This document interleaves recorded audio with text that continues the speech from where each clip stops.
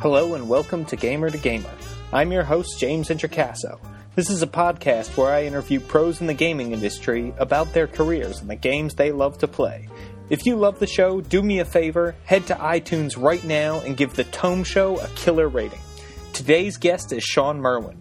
Shawn is a game designer who has worked on various Dungeons & Dragons adventures for 3rd, 4th, and 5th editions, as well as great products like the Dracula Dossier for Night's Black Agents and Part-Time Gods of Fate. He's currently working with Kobold Press on some sweet 5th edition D&D material and does a ton of work with encoded designs. Please use the affiliate links on thetomeshow.com whenever you shop on Amazon or D&D Classics to help support the show. Just go to thetomeshow.com, click on the links in the show notes for this episode or any other, and then shop as you normally would.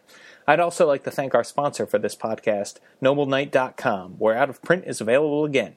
They have D&D and other tabletop RPGs. Any edition, any product. With Noble Knight, you can even sell your old gaming products that you aren't using anymore. Let's hear a quick word from them, and then it's off to the interview with Shawn. Noble Knight is an online game store. D&D, they got that and more. And if you think out-of-print games are nice, shop Noble Knight, cause they've got the best price. And if you got gaming products to sell, then Noble Knight will buy them as well. So go to the place where gaming's the bomb and head over to NobleKnight.com. And don't forget to tell them the Tome Show sent you. Okay, everybody, I am here with Shawn Merwin. Shawn is a freelance game designer. He has done a ton of work for Wizards of the Coast. He's written many, many adventures, some for the D&D Adventurers League. He is definitely a level 50 NPC in the world of gaming. Shawn, welcome to Gamer. Thank you for coming on today. Well, thank you. As a level 50 NPC, I hope I survive. Yes, yeah. I hope I survive. I'm like a level 1 NPC, so... I think you're safe. Yes, yeah. Consider me a henchman, right? A sidekick, if you will. So, Shawn, why don't you take us all the way back to the first time you laid hands on a tabletop RPG? Were you the DM? Were you a player? How did you get involved, and what was it like for you? Well, it was back in the dark days of the 1970s. Luckily, late 1970s, but 1970s. I was visiting a friend. It was winter break from our elementary school, and I was over at his house. And he had an older brother and some friends who were in high school. And they were down in the basement doing something at their house, and my friend and I weren't allowed to go down there. And it sounded like they were having fun. So, we were like, I wonder what they're doing. And we were upstairs doing whatever we were doing. And suddenly they came up and said, hey, we need you to play this game with us. Come on down. Because apparently some of their friends hadn't shown who were supposed to. So we went from being locked out to, hey, let's go play. And so we went down, and basically we were just shoved up to a table, given dice. These sheets were set in front of us that didn't make any sense at all. And they're like, okay, you're a thief, so just do what we tell you. And so I said, fine. We're getting to play with the high school kids. This is awesome. And it turns out that they had been playing D&D Basic, and they had just gotten the AD&D first edition books. Oh, nice. So they were making the step, and the adventure they were playing was White Plume Mountain, I later came to realize. So, but, for a kid who, this was before computer games for the most part. Mm-hmm. I like to read, but I'd never been, big into fantasy or anything. So, having this opportunity to act out these scenes and do all these things, and I got to play a thief, which is obviously the best character class there is. Of course. It was just awesome. And even though I didn't know what I was doing, we had a great time and everybody was laughing, and I was playing with these kids that were older than I was. And so, from that point on, I was hooked right from that point. And since they had been playing Basic but didn't want to anymore, they're like, yeah, these books are crap. And they just kind of threw them out. So I inherited the Basic set. Ah, nice. Which I immediately took home and started, ravenously reading and planning if I am ever the DM, this is what I am going to do. So I played a little bit because after that that was a one-time thing. We weren't cool anymore because then their friends showed up the next time they played. So, but yeah, after a couple years, kids came, kids went in the group, and we were brought in and allowed to play. And from that point on, yeah, it was one of those things where when I sat down to play, I'm like, okay, this is what I want to do with my life. I want to tell stories, make games, just have an awesome time and help others have an awesome time too. So that's my first experience. And from then, I probably from about 7th grade on, we had a group that was pretty stable throughout even college. Oh, nice. Even though it was only over summers when we were in college, but and we would take turns DMing. So there were 3 of us that would run a campaign. We'd switch off, another person would run a campaign. So we would get into some pretty in-depth campaigns that would last, a year or 2 years per DM. And sometimes we would even revisit those campaigns when our turn in rotation came back. So, it was something, it wasn't the only thing I did, but it was something that I definitely made time for in my days and weekends throughout high school and college. It's funny. I have a very similar story about how I got started, and I think probably a lot of people do. Same thing. My brother and his friends in the basement, not enough people. We got called down. I was made to play a thief, and I loved it. Still my favorite character class to this day. So it is a great story, and thanks to all of those older brothers and their friends out there who get people involved, and older sisters and everybody else, older siblings in general. It's up to you to spread the gospel of D&D, and now I guess parents too, right, are spreading the D&D gospel, which is pretty great. Yeah, I have a daughter, and actually we're going to a convention tomorrow, and we're going to play some D&D and some other games. But I think it just goes to show one of the strengths of the game is its social aspect, where, as before, someone that you would never even think of associating with, you need these people to play this game, and it brings you into new social circles, and it gives you that opportunity to interact with people, in a new and different way. Certainly, when you think about it, it's a great way to interact with people and to meet new people, right? It sort of is a great way to have structured play as an adult, even with new people, which is awesome.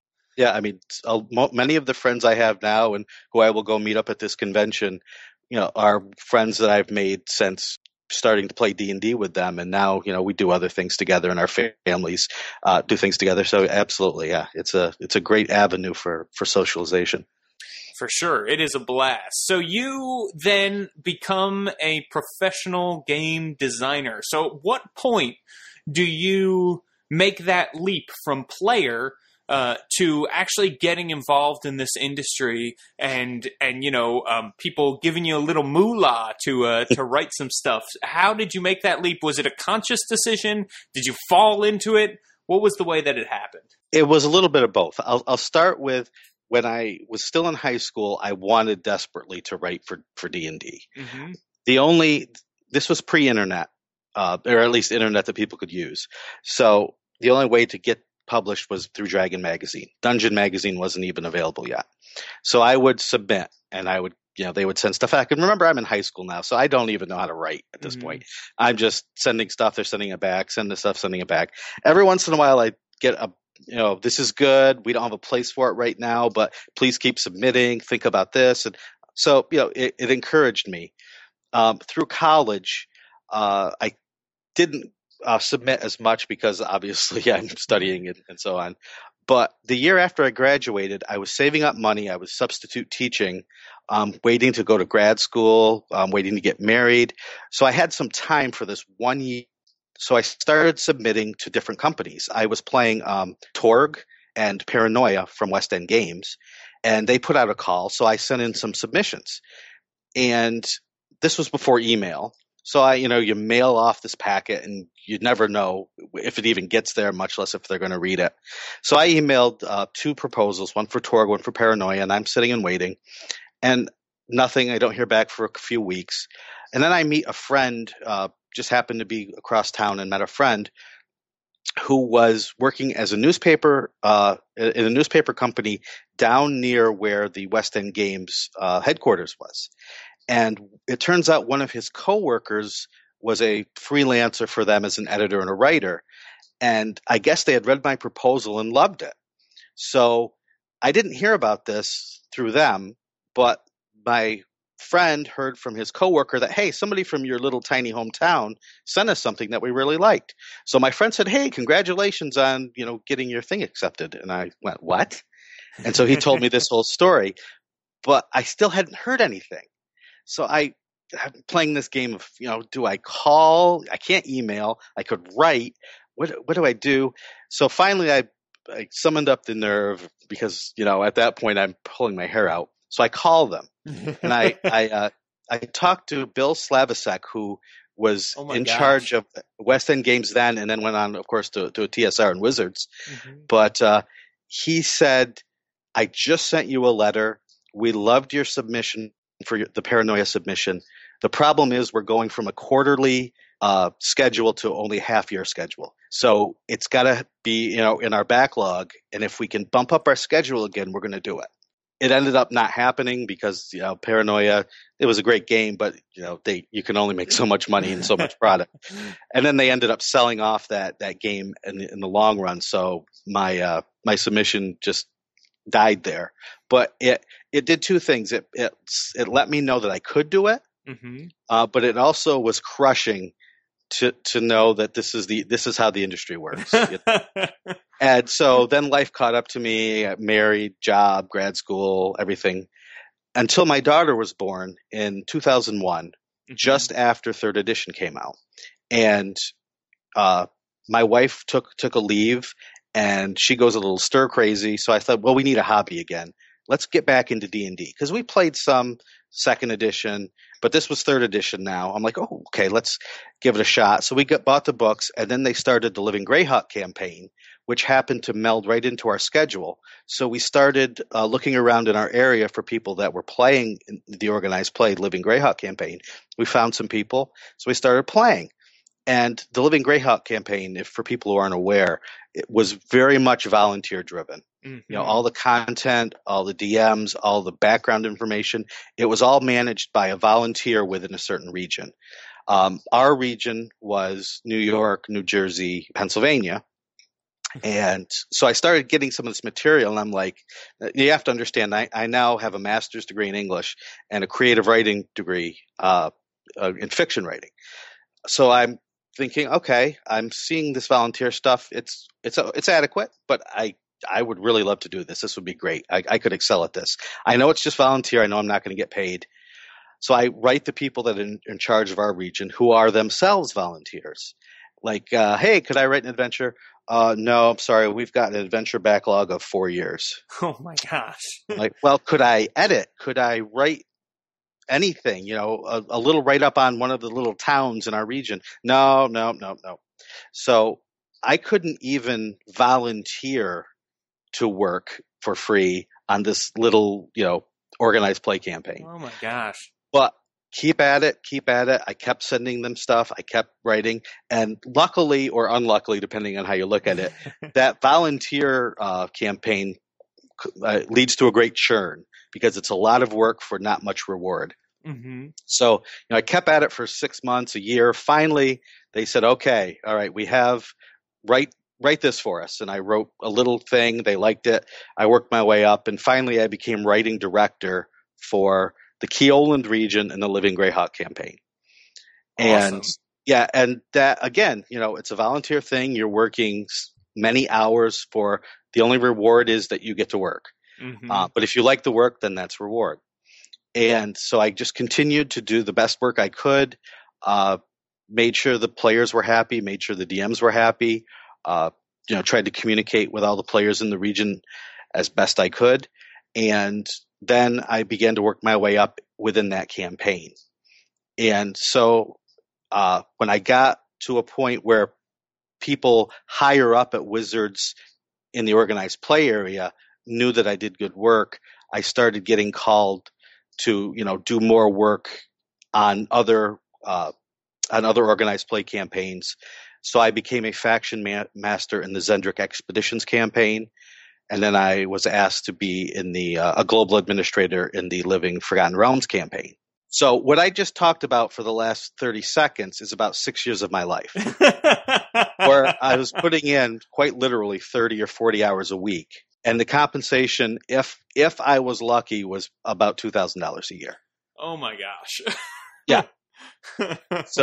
So after all that, and working my tail off, 4th edition came around, and they needed people to start writing 4th edition content because, they're putting the game out, but they don't have a big backlog of workers or people that know the rules at that point, to write the material that's going to be released as the game is released. So you said, how did your career start? So up till that point, I don't even know, is that a career if you're working full time for $2,000 a year? I'm not sure. So I think I figured out at one point I edited, wrote, or developed over 2 million words of organized play content for about 6 different organized play. Oh man, yeah. So essentially, you had another full-time job for not even part-time job pay. Exactly. Yeah, that was very much what it is. But I would have done that anyway because I just love to write and I love D&D. So it wasn't work so much as my hobby that I just happened to get a little cash on the side for every once in a while. Yeah, and I think it goes to show that if you are willing to put a lot of work in, you didn't give up when your submissions were getting rejected or that kind of thing. You kept at it. Hard work does eventually pay off because then once you start writing stuff for 4th edition, what kind of happens from there for you? Well, with 4th edition, it was strange because they had just chosen the global administrators for the Living Forgotten Realms campaign. Mm-hmm. So we got a playtest copy of the rules because we would have to start creating content and editing content for the campaign. So Wizards then came to everyone at their company and said, okay, we need people to start pumping out 4th edition material. Who knows it right now? And it was a kind of a limited number of people. So at one point, I was working on 4 different projects at once. I was working on 6 different, either editing or writing, Living Forgotten Realms adventures. Writing an adventure for Dungeon Magazine. They had a hardcover book called Dungeon Delve, which was 30 little short adventures of 3 encounters each, for levels 1 through 30. Then they asked me, as all this was ending, to work on the adventure called Assault on Nightworm Fortress, which was one of the 9 kind of adventure path ones that they did for 4th edition. Right, yeah, and those kind of the first 6 led up, or no, the first 9 led to a battle with Orcus. Is that right? Yeah, that's exactly it. Yep. So they had one for the one for like levels 1 through 3, 1 through 4, 5, 6, and then 1 7 through 10. So yeah, Nightworm Fortress was the last one of the Paragon tier, the middle tier. Yeah. So yeah, that was, so I mean, and I wasn't sleeping, but I was getting a lot of writing done. And so that was kind of awesome. And, at that point it was just hit your deadlines, do what you were told, and it was funny because I was working under 4 different people at Wizards for these 4 different products. Mm-hmm. And I was basically getting 4 different sets of instructions on how to write 4th edition stuff because it was so new that everyone was still working these things out internally. And so, I just had to say, at what point do I push back and say, he's telling me this, he's telling me that, as opposed to just doing what I was told 4 different ways? Right. Because you don't want to be that guy that, acts like a prima donna. Mm-hmm. But I navigated that and got through that. And they were happy enough with my work that I continued to get work through them. And I've been very lucky for the most part that Wizards has given me enough work where even with a full-time job and family and other hobbies, I still can scratch that writing itch through either organized play work or other kinds of work for Wizards. first of all, I have to thank you because two of my favorite products from 4th edition are Dungeon Delve and Assault on Nightworm Fortress. So I loved Dungeon Delve. Used it all the time. In fact, as a DM, I kind of wish there would be a 5th edition equivalent of a book of like a bunch of dungeons that you can just kind of throw into every game with encounters prepared and that kind of thing. I loved it. I loved it. It was such a great book, especially for 4th edition, which is so encounter driven that people, DMs could just grab that book, like you said, throw it down. You've got something for the night right there. And that was kind of the first time I saw that people were really outside of organized play running something I had written. I think Will Wheaton, wrote a blog about running something for his stepchildren or something, and he was running that level 1 Dungeon Delve, which I'd written, and I'm like, okay, this is too weird. It's so fun though. It's such a great book, and it also, it was more than just those dungeons. There were hooks for continuing the adventure. So, and sort of captured, I think, the spirit of D&D very well, because you could go beyond. You could use each of those dungeons as a starting off point for a campaign if you wanted to, which was great. Yeah, and it's very instructive for DMs. And now that you've done this, you can see the system that we've set up for this, and now you can go make your own much more easily than if you just had kind of the Dungeon Master's Guide in front of you, trying to parse out all the ways to create a good dungeon or a good adventure. So absolutely, I think when they designed that book, they did a great job.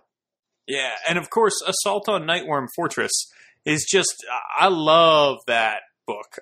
You've got undead dragons, which is great, and they are stealing souls of the dead that are supposed to be going to the Raven Queen, are kind of going to this place, and this undead dragon is stealing them and siphoning their power, which is insane. I love it. Yeah, that was a lot of fun to write. That one kind of came at me sideways because Rob Schwalb was supposed to work with Bruce Cordell on writing it, and I guess Rob got moved over to a different project. So they said, "Could you work on this adventure?" And I said, "Oh, well, since you're asking, sure." So and Bruce Cordell was very generous and very kind with his time because we had a very short deadline on this. But he worked with me through the process because I'd worked on Living Campaign and organized play stuff, but never one of these full adventures. So there's a lot of jargon that they had in the outline, and he explained that all to me, showed me how to create an art order because we had to put, take a scene out that you like, create an art order. So we'll have the artist make a picture for it. And one of the art orders I put in ended up being the cover. So I was like, okay, this is so weird. It's just each time the new milestone hit, you're just like, I can't believe this is happening. This has been a dream of mine since I was 9, and here I go. Well, you put in the work, and you definitely earned it. And now you're still publishing adventures that people are playing today. Harried and Hillsfar, which we reviewed on the Roundtable podcast, we loved it. Just got thrown up on Fantasy Grounds. You can buy the adventure there, and it's all loaded and ready to play for you, which is kind of this new level, I think, of like, wow, that you can write an adventure and then people all over the place are playing that adventure almost like it's a video game, but they're also playing it like it's a tabletop game too, and they're all using the same maps and that kind of thing. It's really, really cool. Yeah, it is surreal. It was strange when I saw that Harried and Hillsfar went up on Dragon Plus. Somebody had to tell me because I didn't know. Somebody said, "Did you know?" No. And the first thing I thought was cool, and the second thing I thought was, "Oh no," because when you write anything, you always write for an audience. Mm-hmm. And so, the audience for this adventure was an organized play kind of convention. Things are written in a very specific way for a very specific reason that might not carry over well to somebody grabbing it and taking it to their home game and playing it. So, it went from cool to, oh no, if I had known, I would have, and I started making the list. Okay, if I had known this was going to happen, I would have changed this. I would have done this way. And then I thought, this way lies madness. I'm just going to say, excellent. I hope everyone enjoys it, and I'm going to let it go.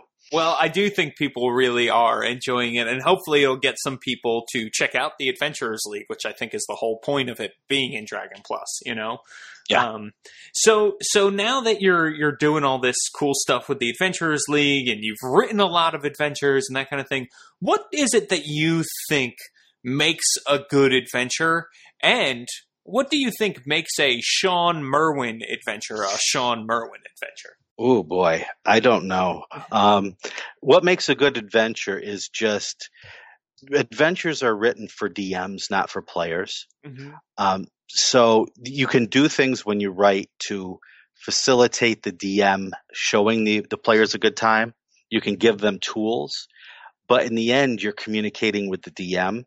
So you always have to make sure that you entertain the DM and you give the DM all the information they need to get the story, to the players and get the players into the story. So, that's the first and foremost thing. And coming from the organized play background, that really struck me because especially when it's a kind of regional setup for your organized play campaign, you have to talk to the DMs that are running your adventure face to face when you go to conventions. And there were a lot of conventions back then. I was going probably every 3 weeks I would hit a convention. So DMs would not hesitate to tell you what they liked and didn't like. And I learned a lot from sitting there at the next table. The DM is running my game. And if he's saying, "Oh, this sucks," you're hearing about it unfiltered. And so, that really helped me by,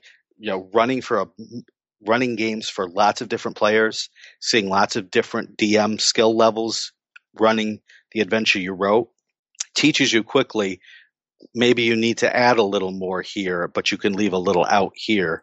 You want to give some memorable NPCs or memorable monsters. You can go right up to the silly line, but you don't want to cross it. Like the demon goats are a great example. I mean, everyone loves the demon goats, and I put the demon goats in specifically for that reason. People can laugh at it, people can be creeped out by it, and the DM can really look at the table. If the DM is competent at his or her craft, the DM can look at the table and say, okay, this is a table that's going to be weirded out by this, so I'll play it that way. Mm-hmm. These guys are beer and pretzels, so we're going to make this kind of slapstick. You can go either way with that. So, I think that is one of the things I always try to do. I have to say, I do think that you write some great characters, specifically some great villains and monsters. I was thinking about those goats. Pretty much every single adventure, of the mini adventures in Harridan Hillsfar has that. Assault on Nightworm Fortress has that, not just with the undead dragon, but there's a lot of, good, well-written NPCs. And I like that theory of you're writing a strong character, but one that the DM can choose to interpret many ways. And that idea of giving the DM enough, because the adventure is really written for them to interpret and then, put in front of the players. And then it's up to the players to play in that playground, right? And I have to say, I have never heard the advice of what you should do is write adventures and then give them to people to run and listen to them complain about them. But that makes perfect sense. That's play testing in action. Yeah, that's like live feedback right there.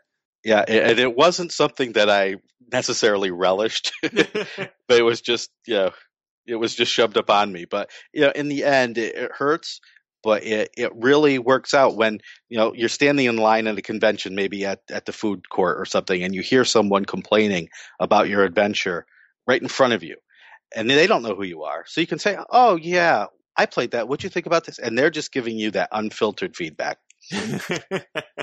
Oh, that's I mean, that's both good, and if you can take that kind of criticism, I think it behooves you to listen to everybody, right?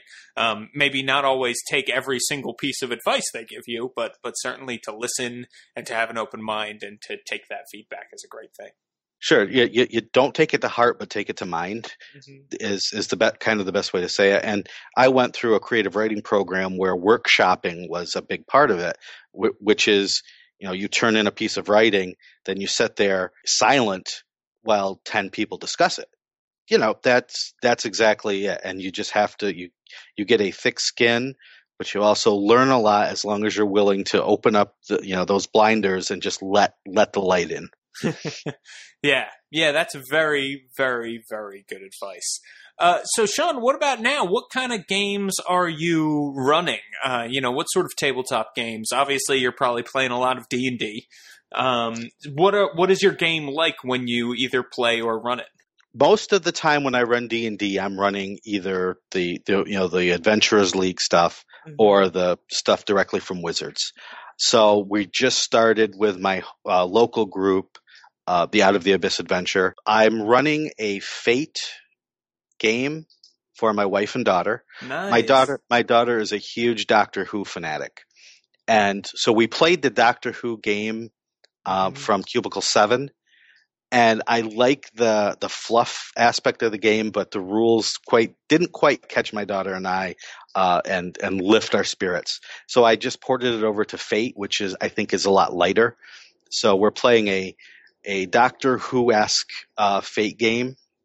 Nice. Yeah, it's kind of fun, and they're in Fate, creating the characters is the best part of the game. Oh, totally. With all the aspects and all those things. So we've got some just totally outrageous and wonderful hooks now to play this game. So we're doing that.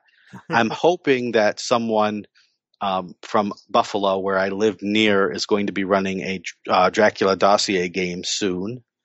Because I even though I contributed a little bit to the book, I want to play it very, very much. We are playing through it right now, Rudy Basso, who I think you met at Gen Con, Yep.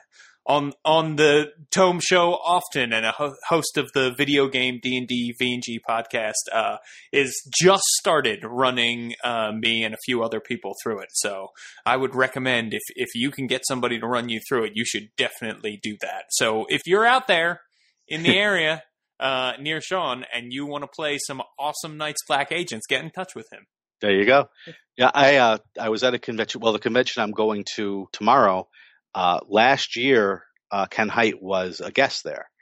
So I sat and had dinner with him, and then he ran a few of us through what would be a playtest version of the game.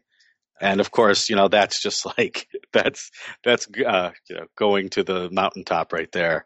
So at that point I was like, okay, I need to play this as a campaign for more than just 4 hours. And that gumshoe system just plays very, very neatly. I like it a lot.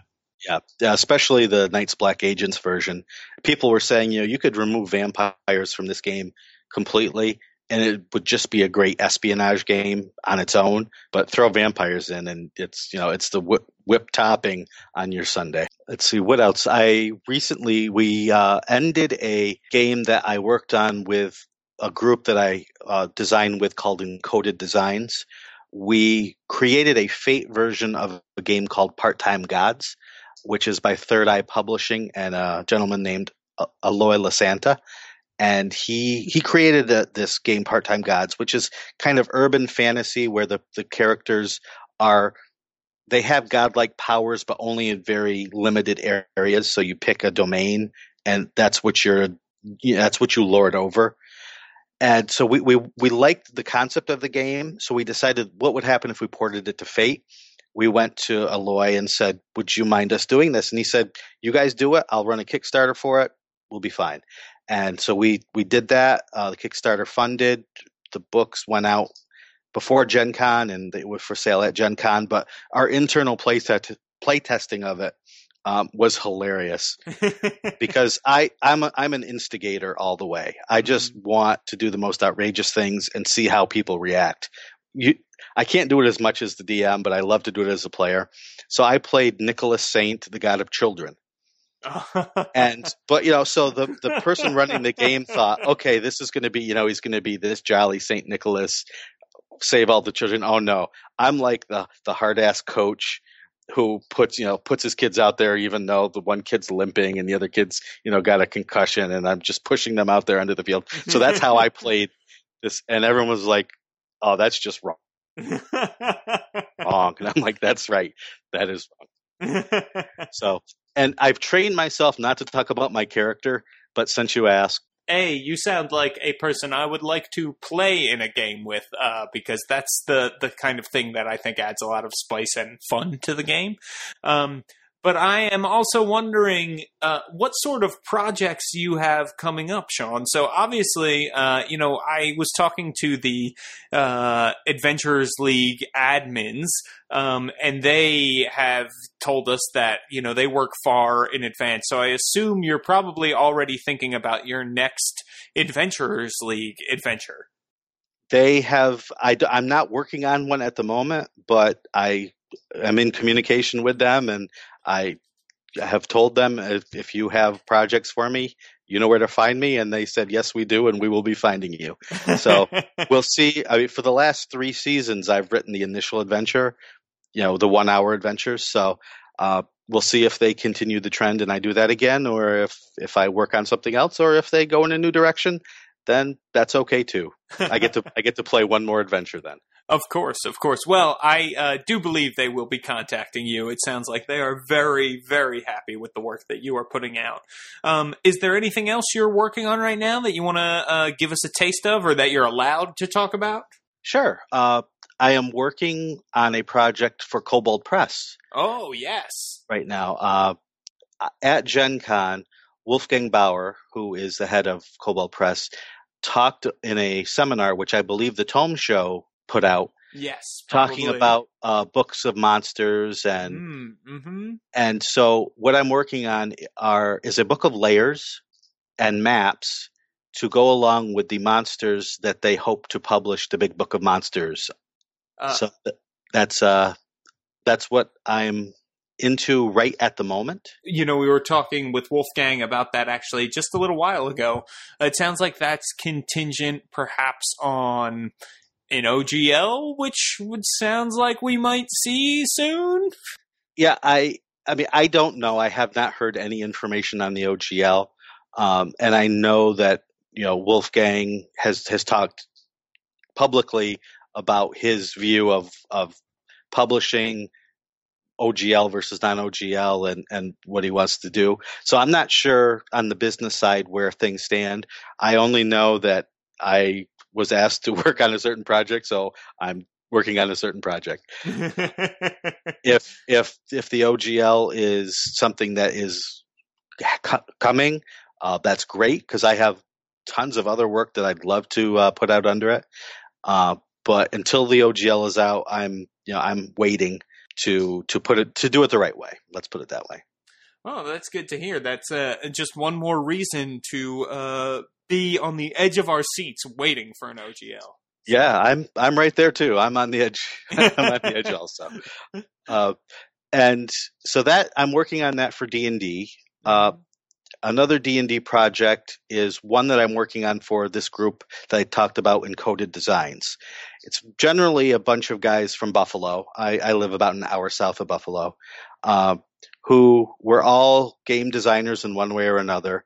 We've all done work for other companies, but we all have certain sets of skills.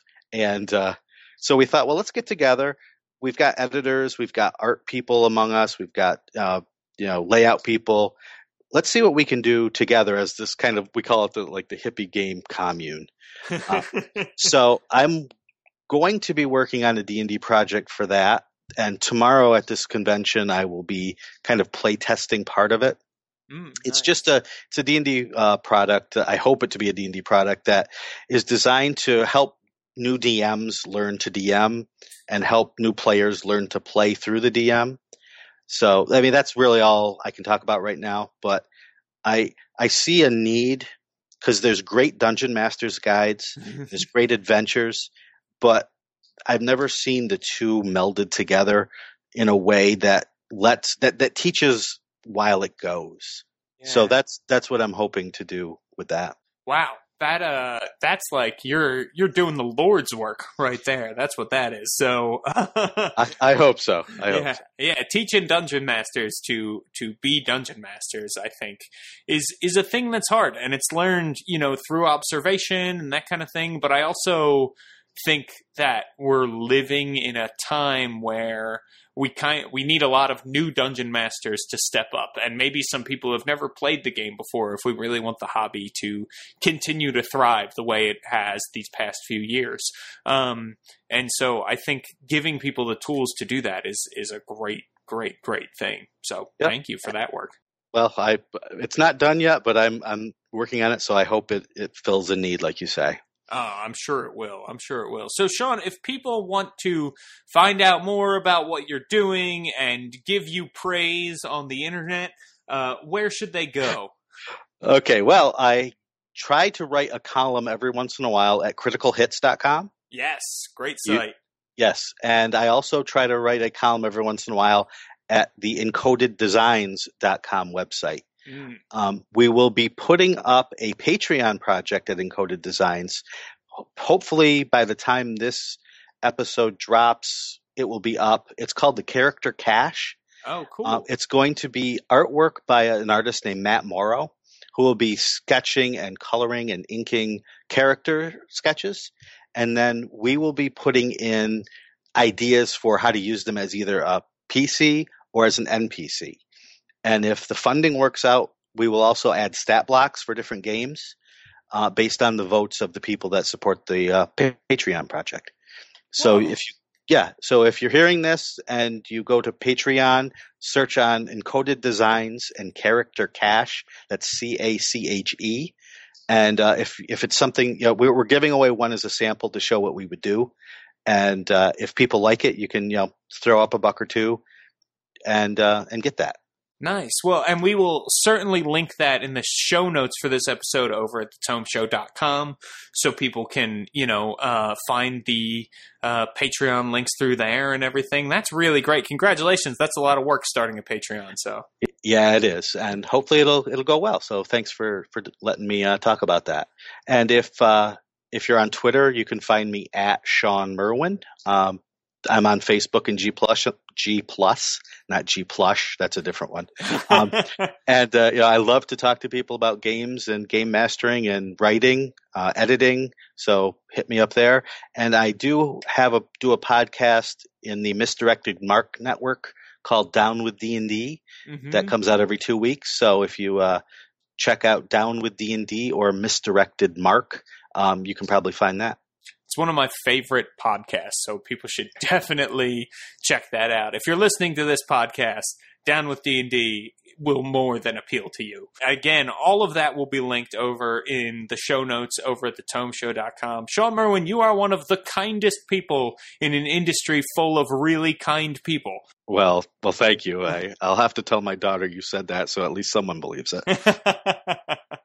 Yeah. Tell her dad is one of the coolest people we know.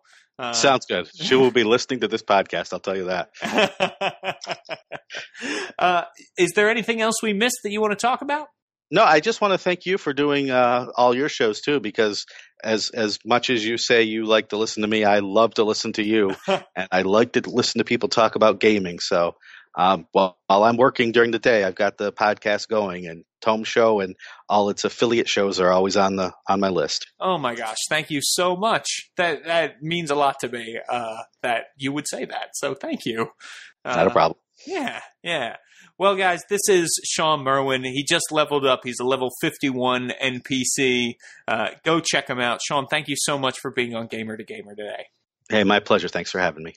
People, if you have a question or comment about the show, you can reach out to me on Twitter at James Introcaso. That's at JamesIntrocaso. Or you can leave us a comment on the Tome Show's website, thetomeshow.com. And a quick shameless plug for me, check out my blog, which is all about Exploration Age, the 5th edition D&D world I'm building over at worldbuilderblog.me. Okay, everybody, thanks for listening, and thanks to Sean for being on the show. Also, many thanks to Jeff Greiner and Sam Dillon. Don't forget to go to thetomeshow.com and use the affiliate links whenever you shop on Amazon or D&D Classics to help support the show. Remember, never give up. Life is a game. Eventually, you gotta roll a 20.